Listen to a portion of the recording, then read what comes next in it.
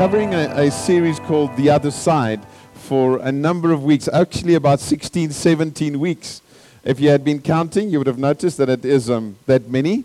But we'd been focusing on this idea that God has called us as the people of God to move to the other side of things. And we've used the picture about the Israelites having gone through slavery, gone into a period of being in the desert, and then they needed to cross into the promised land. And so they physically had to get to the other side of a river called the river, anyone? Jordan, to get to Jericho, and then actually led them into this new promised land. And we felt that as a church, God was speaking to us about getting to the other side. And so over the last 16, 17 weeks, that's what we've been talking about. And this morning is going to come to an end. This is the last morning that we will be talking about the other side in the context of a series. And next week, we're going to share with you later on what we will be doing. But as we conclude this series, I want to give it a title this morning and call it A Long Obedience in the Same Direction, which is something that I have been kind of walking around with for many years. I picked up a book probably about 7, 8 years ago on this topic. A guy by the name of Eugene Peterson that wrote the Message Bible, or did it and paraphrased the Bible a bit, and he wrote this book, A Long Obedience in the Same Direction. He got it from a philosopher, a German philosopher who was alive between 1844 and 1900, and just kind of termed this as something that we as believers need to understand, that the way we live is not just a short journey. And so there are key words in this title this morning that I want you to grab with me. Are you ready? Okay, can we look at that side? Are you guys okay? Over there, you ready? All right, over here, are you guys ready? Yes. Over here? Is there an over there? Are you guys okay? All right, so we're going to, yeah, that's better. Come on, you see? Guys are over there, they're really good. They may be the ones that arrived late last, because normally when the people that come in last, after 9, no, not all of you. We have seen that the people that come in last have to sit there because that's the only place is open. But anyway, we still love you. By the way, 9 o'clock is a great time to be here. Hint, hint. Anyway, in the title, there are a couple of key words that I want you to grab hold with me this morning. Are you all awake? Amen? Great. You know what is so nice this morning? I'd just been on this wonderful journey for 3 weeks. We were in the Czech Republic, and I had to preach like this. Good morning to all of you. It is really great to see you all and be together. And because we had to have translation the whole time. This morning, I'm free. Thank you, Jesus. Anyway, it's my fault because I can't speak their language, so it's not their fault. I need to change. The key words here is, first of all, long. Say with me, long. So it's not going to be a short journey, this. This is a long journey. Another key word is? We don't want to say that because we know that there's some consequences to this word when we use it. The second word is obedience. Say it with me. Obedience. And then it gives another word that we need to grab hold of, and that's the word same. Same. Say with me, same. So in other words, what we are obeying today and the journey that we're on is going to be the same journey we're going to be on in the next year. Because we follow who? Jesus. He's the same yesterday, today, and forevermore. All right, so we're on a long journey with Jesus to obey him, and what he had told us in the past will be the same that he will tell us into the future. Don't come and tell, Jesus told me to, contradict what the Bible teaches us, because what was happened and what was said in the past will be the same that it will say into the future. Amen? Sometimes we come up with some strange new doctrines and theologies that ain't found in the Bible. And we are on a call on a long obedience in the same direction. Now I got to this message this week as I woke up one morning, which we all do. Some of you in different ways than others, some of you later than others, but we all wake up in the mornings. And I'm assuming all of you are awake. By the way, we have a brilliant new baby in our midst that I missed last week, little Abigail Turon. Well done, Paul and Mel. It's great to see that. And there was a baby that's been floating around also from the UK that has come, and they're going back again. Latoya going back with her little baby. So yeah, babies are happening. It seems. Hint, hint. Let's not go. That's a private joke, okay? I just kind of, that came out of nowhere. It's like, maybe it was from God. You never know. Anyway, where was I? Somebody help me. Anyway, yeah, I woke up this week, one morning, like we all do, and these words just flashed through my mind. Famous last words. I kind of woke up with that, just constantly in my mind. Famous last words, famous last words. And I knew that I was going to share this week on just the last Sunday on this topic called, or this theme, The Other Side. And I immediately knew what God was saying to me, because the famous last words in the context of where we were dealing with the Israelites crossing over, Joshua leading them, is a man called Joshua. And Joshua's famous last words are very profound, and has actually been words that many of us have caught on for maybe many years of our lives. And so I went to the famous last words of a man called Joshua. Now, just in the context, we're going to read from about Joshua 23 and 24, the very two last chapters of Joshua. And in that context, we find that at this moment, when Joshua comes to the end of his life and he utters these famous last words, we see that Joshua has about 110 years old. Anybody here close to that?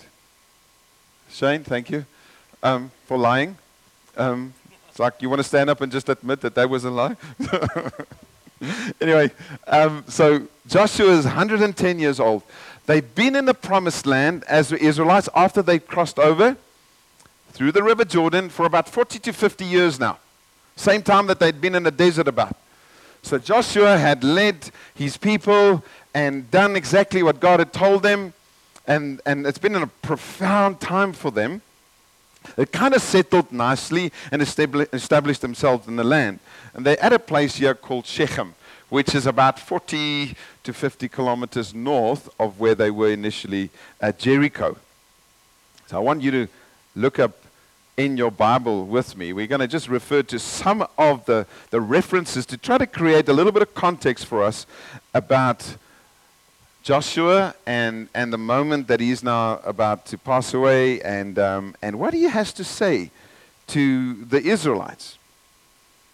In Joshua chapter 23, it says in verse 1, listen to this. A long time afterwards, when the Lord had given rest to Israel from all their surrounding enemies, and Joshua was old and well advanced in years. You're not well advanced in years, Shane, sorry. You're still a spring chicken when it comes to 110 years. And so Joshua is now meeting with all the people, and I'm not going to read through everything. And he encourages them. He says, guys, there's been some great things that God has done for us, but you need to continue to serve the Lord. He reminds them in verse 5, he says, the Lord your God will push them back before you and drive them out of your sight. These are the nations that are still around in this land called Canaan. He says in verse 6 to them, he says, therefore be very strong. By the way, we're not putting the notes up there or the words up from the verses because it's great to have your own Bible. And if you don't have your own Bible, please come and talk to us and we can help you to have a Bible. But it's great to have a Bible, whether you page or swipe, that's great. Just use whatever it is available. He says, the Lord your God will push them back before you. And then verse 6, be very strong and to keep and to do all that is written in the book of the law of Moses, turning aside from it neither to the right nor to the left. Very clear instructions. He's guys, come on. We've done so well up to now. Don't leave it. And so cling to the Lord, he says in verse 8. I love that. But you shall cling to the Lord your God just as you have done to this day. Verse 11, he carries on in encouraging them. He says, be very careful, therefore, to love the Lord your God. He says, if you didn't turn away from this, there will be consequences to this. And then chapter 24 happens, where at this place, Shechem, the covenant that they have made with God is renewed. Joshua gathered all the tribes, verse 1. And he gathered them to remind them. So here comes the famous last words of him. And he reminds them that remember, we came from beyond the Euphrates. And you will read from verses 2 of chapter 24, kind of like a summary of the last couple of 100 years of the Israelite nation. And in that, he reminds them of the goodness of the Lord. And then in verse 11, it says, and you went over the Jordan and came to Jericho, like 40, 50 years ago. And then in verse 13, he says to them, the Lord said this, I gave you a land on which you had not labored, and cities that you had not built, and you dwell in them. You eat the fruit of vineyards, of olive orchards that you did not even plant. So it's kind of like this undeserved blessing and favor of the Lord that is upon them. And he reminds them, guys, this is what was given to you. You didn't deserve this, but God gave it. All right? Now, because of that, he uses the word now.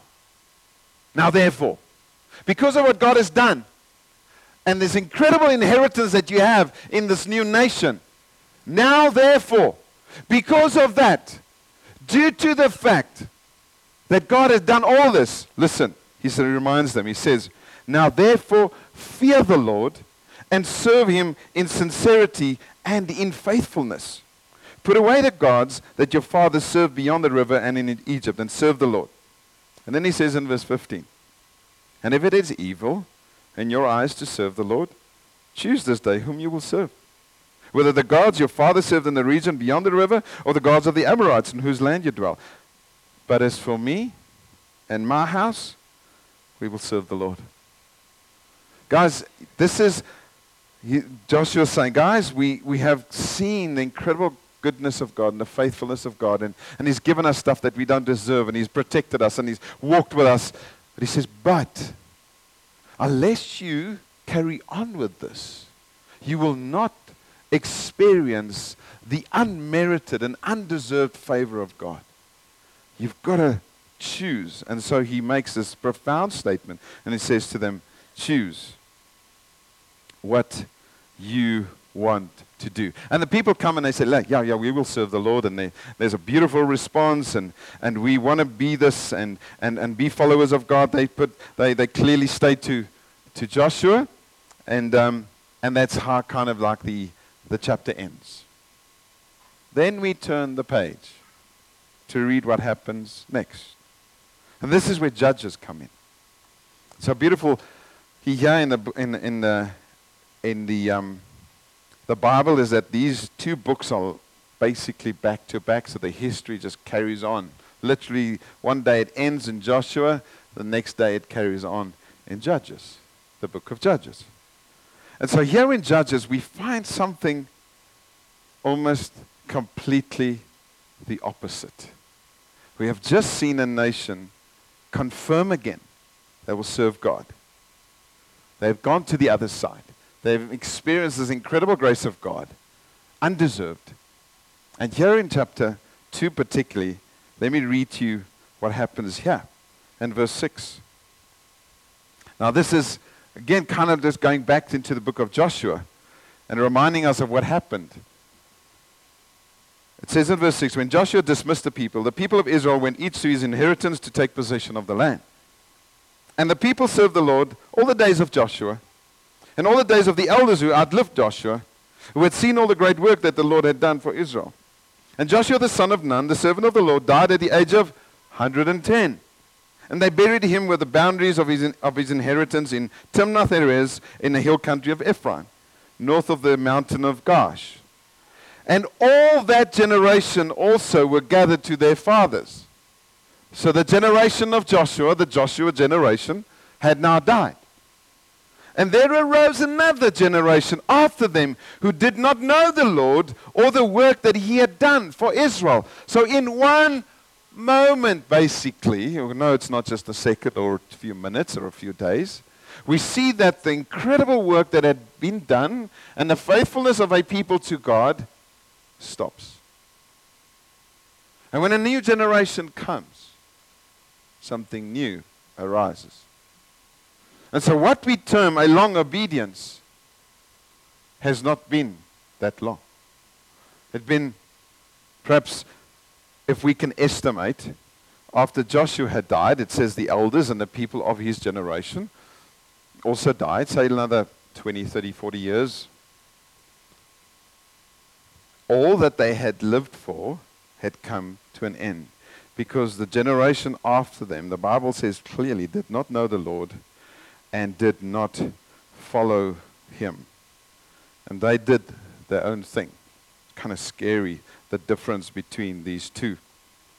We see here the Judges stands in complete contrast to what we find in the book of Joshua. Joshua, they were strong, they were very courageous, they meditated on God's word, and they observed all that they needed to do according to God's word. But in Judges, we find a different scenario. And I'm just going to give you just a comparison for you to look at. We don't have the time to even study this in detail. But if we look at the book of Joshua and the book of Judges, you will find two different things being outplayed. In the book of Joshua, according to what we read in Joshua 24, verse 16 to 18, Israel knew the person and the power of God. In the book of Judges, we find the opposite. They did not know God at all.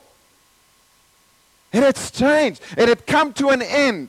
That generation who knew him did not. And the second thing in Joshua, we find that they focused on a long obedience.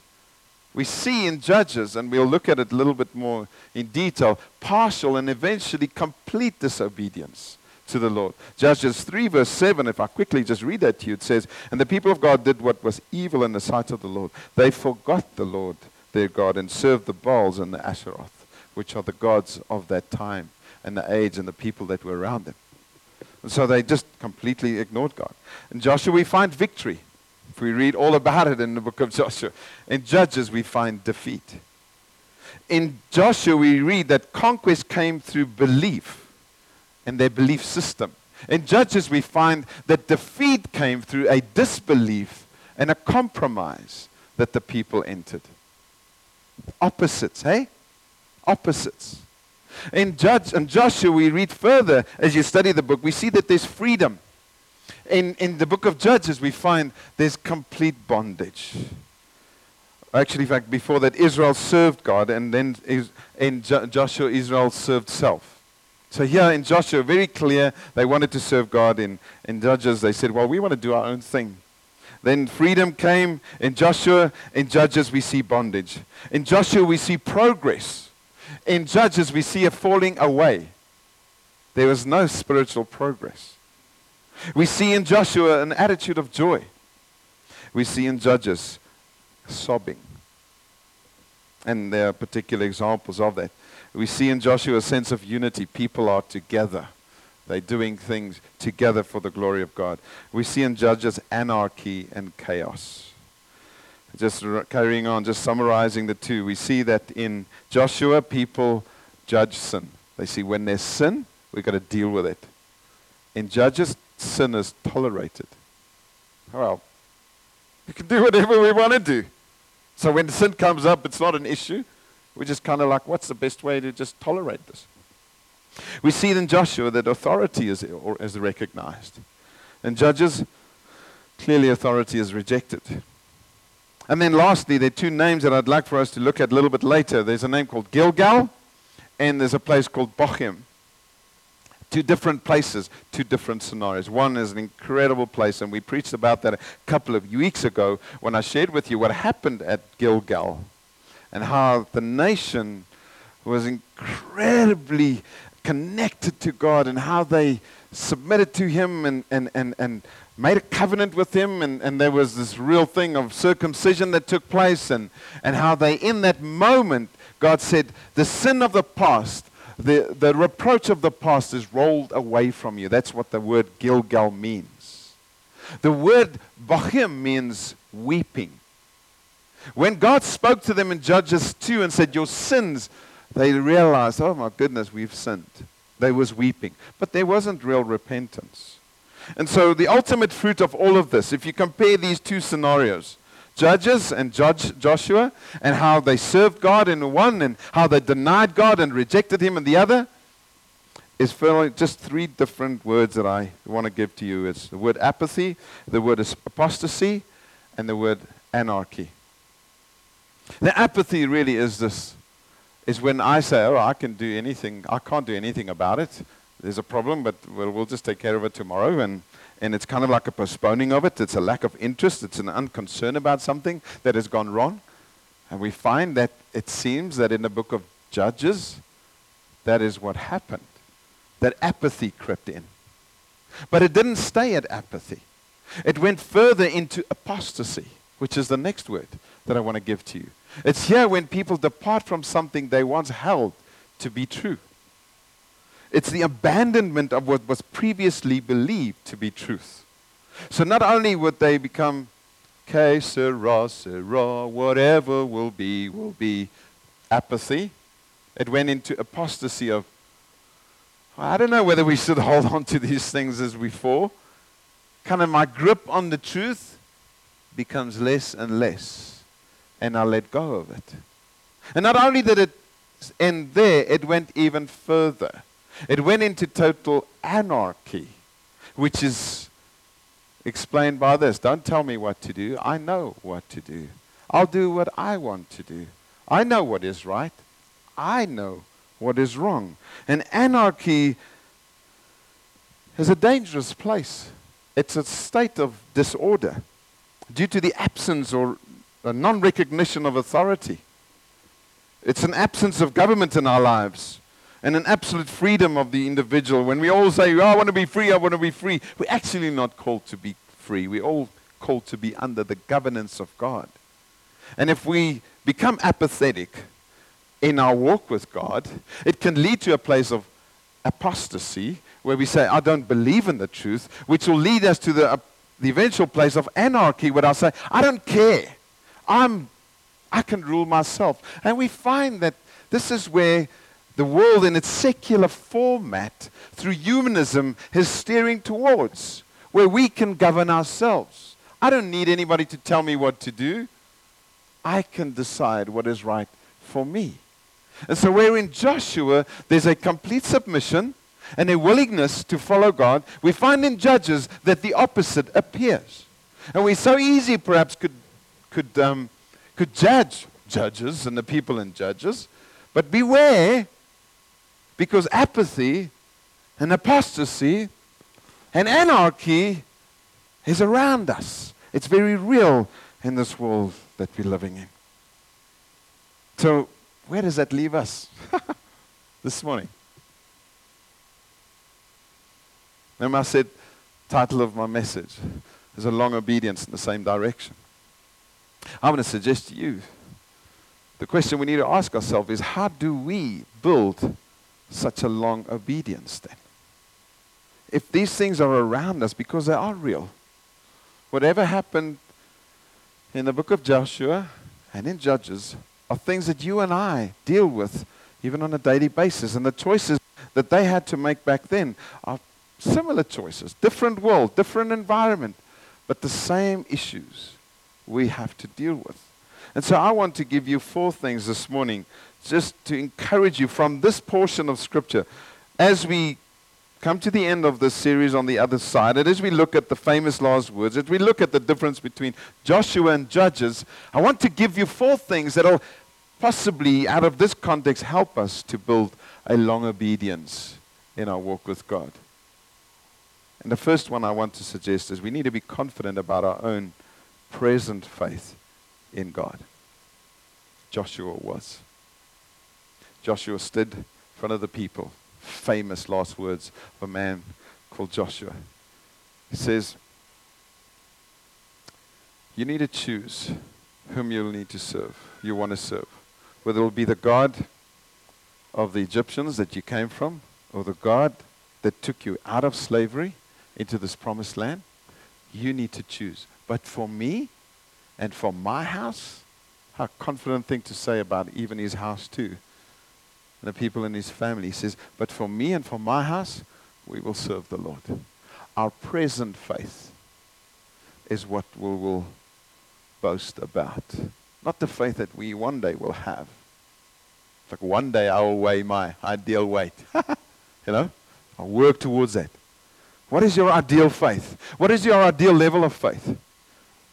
No, it's got to be where you are today. Your present faith is what you need to be confident in. And I don't know what your present faith is, friend. But it needs to be a faith that you need to and could and should be confident about. They'll say, my present faith will carry me through today. Tomorrow, I'll have faith for tomorrow. But for today, in this nation that we're in, our faith is often based on what will happen tomorrow and the days thereafter. Base your faith on today. Work on today. Tomorrow is another day, Jesus said. It'll care about itself. But let your faith be enough for today. And let your faith be something that you're confident about, that you're able to talk about. And it's great what Clive had said earlier on. Let our faith be heard this week. Let it be something that we speak about. Because Joshua did. He was confident about his faith because he was confident about his God. He had seen his God at work. He had seen who his God is. And therefore he could speak about his God. And therefore our walk with God needs to be of such that we engage him in such a way that he builds a confidence in us that we can talk about him. Often we are asked to talk about someone we have no idea of who he is. That's why a lot of Christians are afraid to evangelize and just talk about God. Because our level of relationship with God is so shallow, we have so little to talk about. Our level of confidence in the Word is so shallow, we have so little to refer to. And so we need to encourage one another to deepen and to strengthen our walk in God so that our present faith will become our present conversation and our present confidence. And so I encourage you. That's why we are a body of believers. We need one another. We need each other to strengthen one another and to let our faith in God become a more confident thing we refer to. So we see clearly that for Joshua it was my long obedience is based on my faith that I have in God today. The second thing that I want to suggest to you that could build a long obedience is not only to have your own faith, but to help others find faith in him too. This is quite an alarming thing in the context of what we have been looking at this morning. And so my reason why I'm submitting this to you as a key for us to develop long obedience is that we need to understand that there's something that we carry that others need to taste of too. Which brings us to this big word that we often fear, in a sense, called discipling people. And discipleship is really just helping people. We all are apprentices of Jesus. We all want to follow him. We all want to become more like him.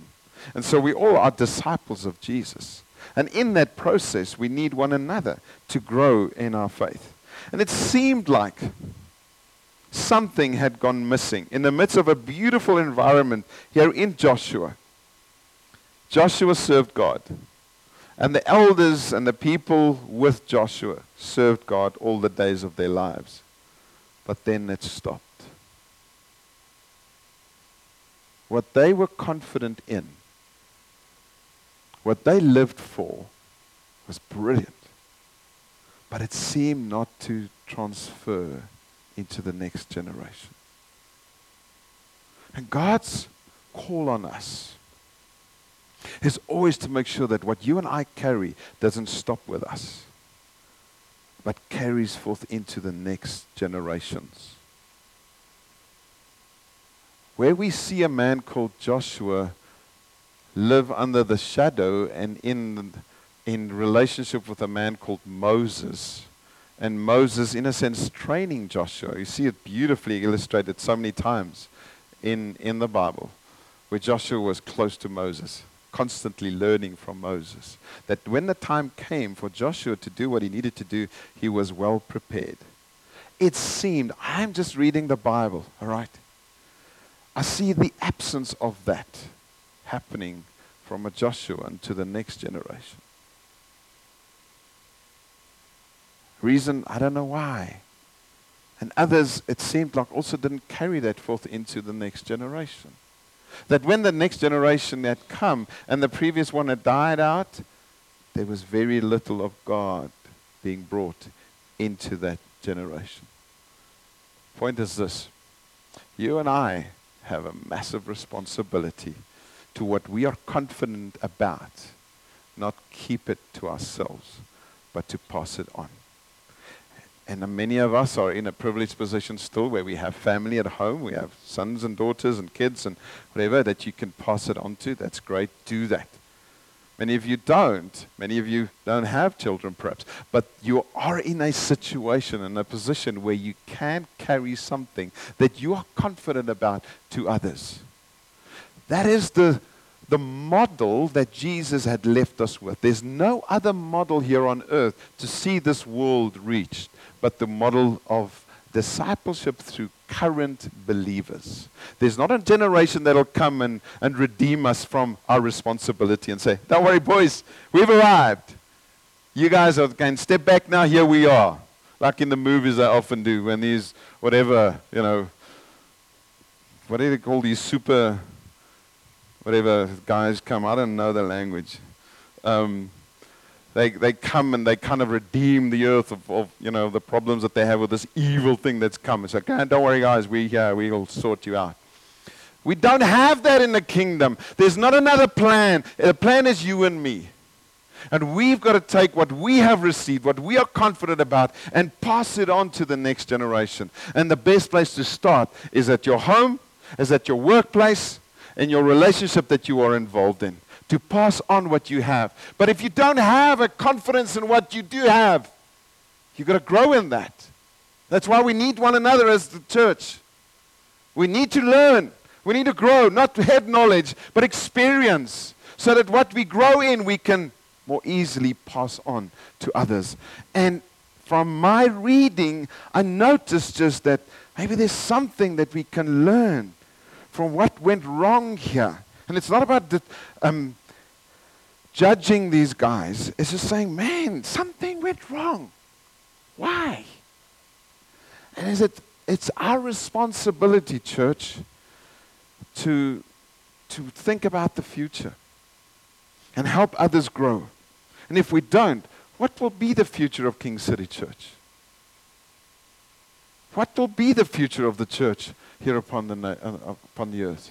If we don't grow ourselves, in ourselves and with each other, and pass it on. There are many of you that have grown because of the help of others.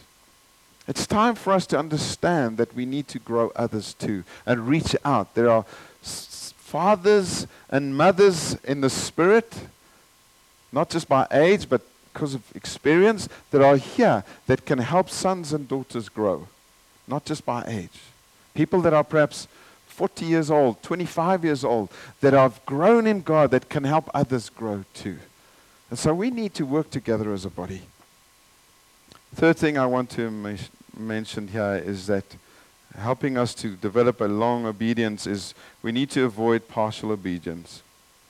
And when you look at the examples in Judges 1, we find that what they were supposed to do in terms of driving out the enemy so that God could establish them without infiltration from the gods that these nations were serving. God was saying, listen, go into this nation, drive them out completely so that you won't be infiltrated by their philosophy of thinking and by the worship that they have. But what we see is they did not do that. They did not completely drive them out. And you read in Judges 1, Manasseh, verse 27, did not drive out the inhabitants. Ephraim, verse 29, Ephraim did not drive out. They did not drive out. They eventually became servants of theirs, which is like a great compromise. God, we didn't drive them out, but they'll serve us. Now God said, drive them out, so that you will be worshippers of God and not be influenced by their worship. We see that it didn't happen. And their partial obedience, by not driving out completely, became a snare eventually.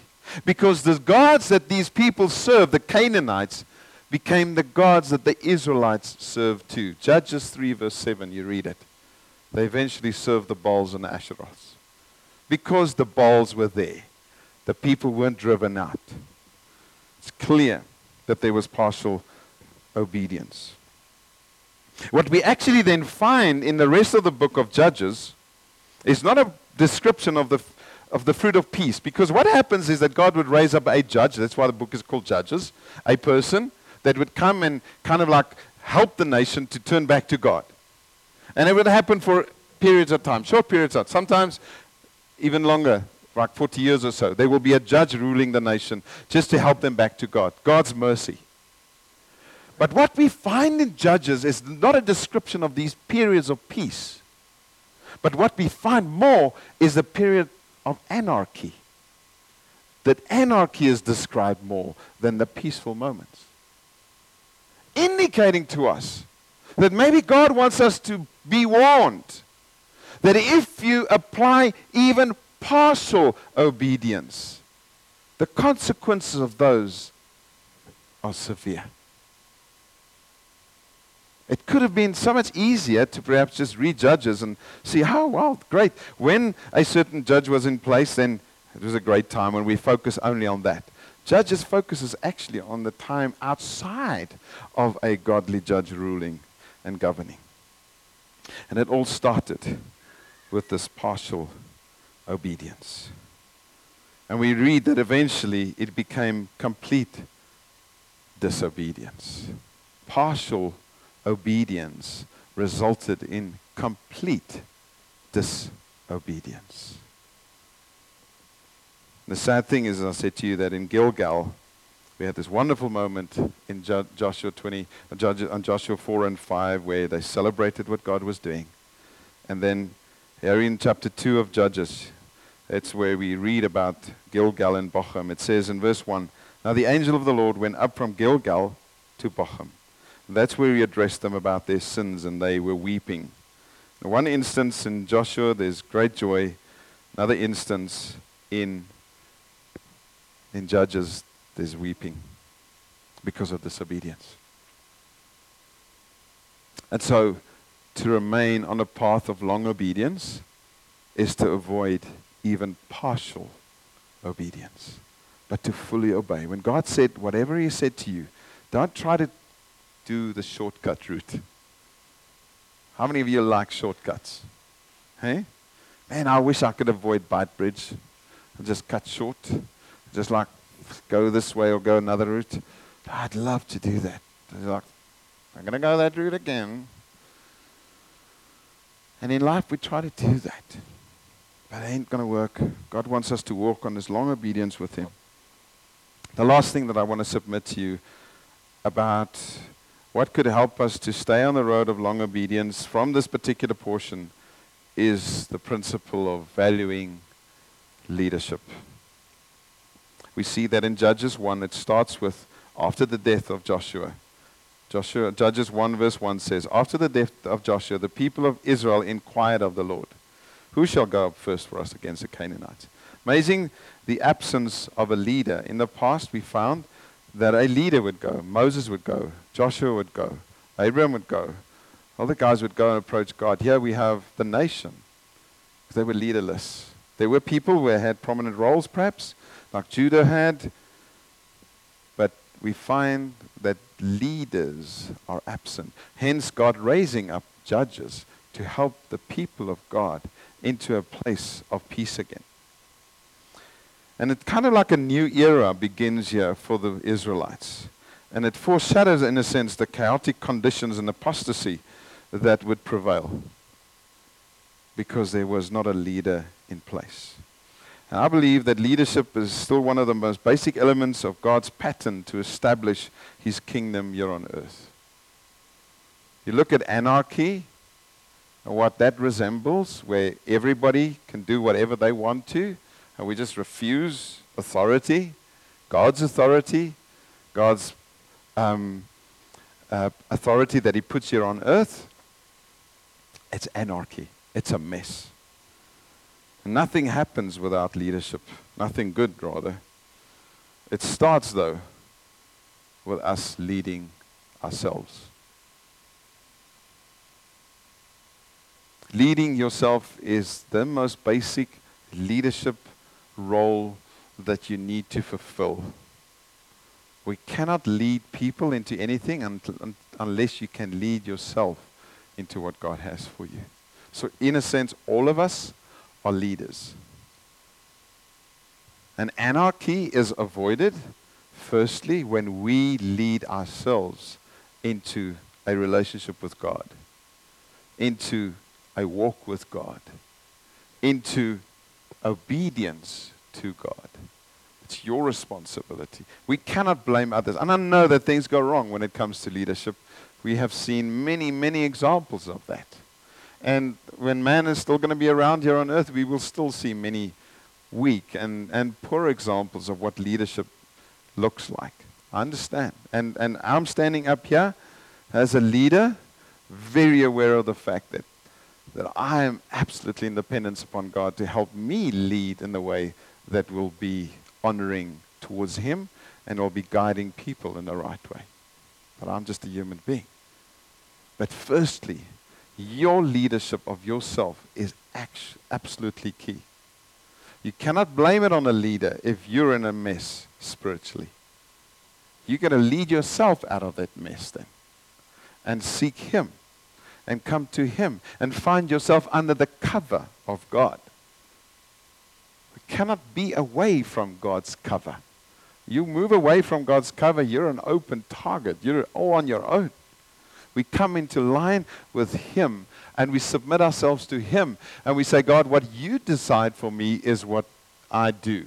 And then God says, well, there's the initial government that comes from heaven, and then there's the given government that I give you here on earth, which we have in this nation, although we don't like it, but there's a government here in this nation. And then God also gives us government amongst each other. And this is not a place now to kind of like say, whoa, you got to submit to me. But the reality is that in a church there's government.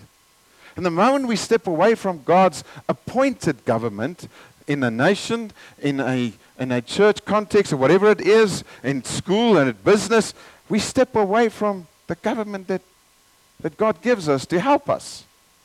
None of us can work on our own. We need each other. We need guidance. None of us can ever live or function without godly leadership in our lives. We are called to live under the cover and authority of God, and then under the cover and authority of man. Without this, we have anarchy. And we find this even in church and outside of church, that there's anarchy when people refuse authority. And here in Judges, we find it, that there was great authority in place. And may I say that authority, when it works perfectly well, it pairs up with something else called humility. Authority and humility, when they go together, such a beautiful, beautiful thing in place. And that's what we as godly people need to aspire for, because who else can portray true humility but the people of God that are in relationship with Jesus, who is the greatest example of humility? So when we have authority that comes in and we're all like, hey, I want to be in charge, but when humility is coupled with that, paired with it, it's such a beautiful, beautiful thing. Remove that from each other, it's a mess. And here we find people refusing the one because they couldn't be humble. And I want to encourage you that for us to stay on a long road of obedience in the same direction would require of us to be in submission to one another, to listen to each other, to be open for input. That when there are leaders in a church, I'm talking church as a whole, it's not there to rule over people, but it's to serve people. It's to help them towards their godly purpose in life. And when that is not in place, then that leadership is missing the focus that they ought to have. And when you see things in our lives as the elders, when you see, wow, you're not guiding us towards a God-likeness, a Christ-likeness. You're guiding us towards us worshiping you almost. You need to talk to us, because we need to stay in submission to what He has called us to be and to do. And so a long obedience in the same direction.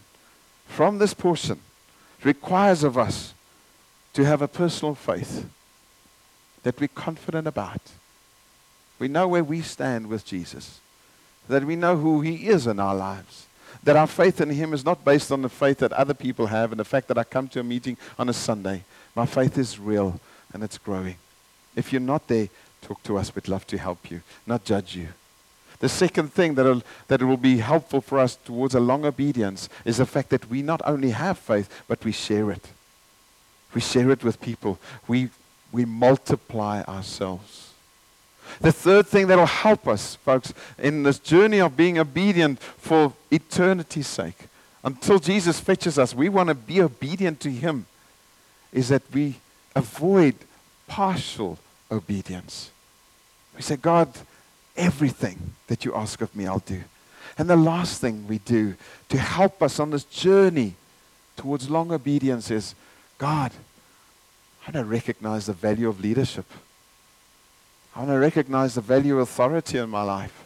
I don't want to be this independent thing on my own and just, I come to a meeting like this, but when they talk to me about, just asking me about things, what right have you got to talk to me about these things? Now, I'm in submission. Not so that the church leadership can rule over me, but where we can help one another. If your idea of church leadership particularly is warped, it's most probably related to an experience that you've had in the past. And we need to help one another out of that into what God, through the New Testament pattern, gives us of what the church leadership is there for. And so may God help us. This journey towards the other side has highlighted so many things. And as a church, I believe that God has not just spoken to us to give us material to talk about, but He's given us this particular topic because He wants us to be effective in this promised land He's taking us into. And not just go and live there and eat of fruit and eat of harvest that we didn't even work for, but to be effective in what He has called us to be here in Bulawayo, in Zimbabwe, in Africa, and the rest of the world. It starts with your and my personal faith in Him. Let's pray. Jesus, I thank You this morning that we could have been on this journey, particularly through this portion in the Bible and the focus that we've had about the other side. Because, Lord, You have something in mind and had something in mind for us to grab hold of. And I pray that we will not just put it aside now and move on. But I pray, Holy Spirit, that You will help us. That we will truly understand what it means, what You have done to get us to the other side, and what it is that You've called us to be now that we are on the other side. God, I pray for people this morning that have not spiritually crossed over into a relationship with You. And you, my friend, if you're out there, this is not to condemn anybody, but just if you need to come to a place where you decide that Jesus is King of your life, you want to submit to Him, you want to follow Him, please come and talk to us. But Lord, for us who have journeyed already with You, I thank You that we're no better than anybody else, that we're all on this incredible journey following You. And help us, Father, that as we live on the other side, that we will live for Your glory, but live with a long obedience mindset, that I will want to do this for the rest of my life. Nothing's going to change this. I'm going to keep on doing this, and I'm going to keep on imparting this to others too. Father, I trust for that. Pray for Your grace upon us as a church to live as people committed to a long obedience in the same direction. I trust You for that, Father. In Jesus' name.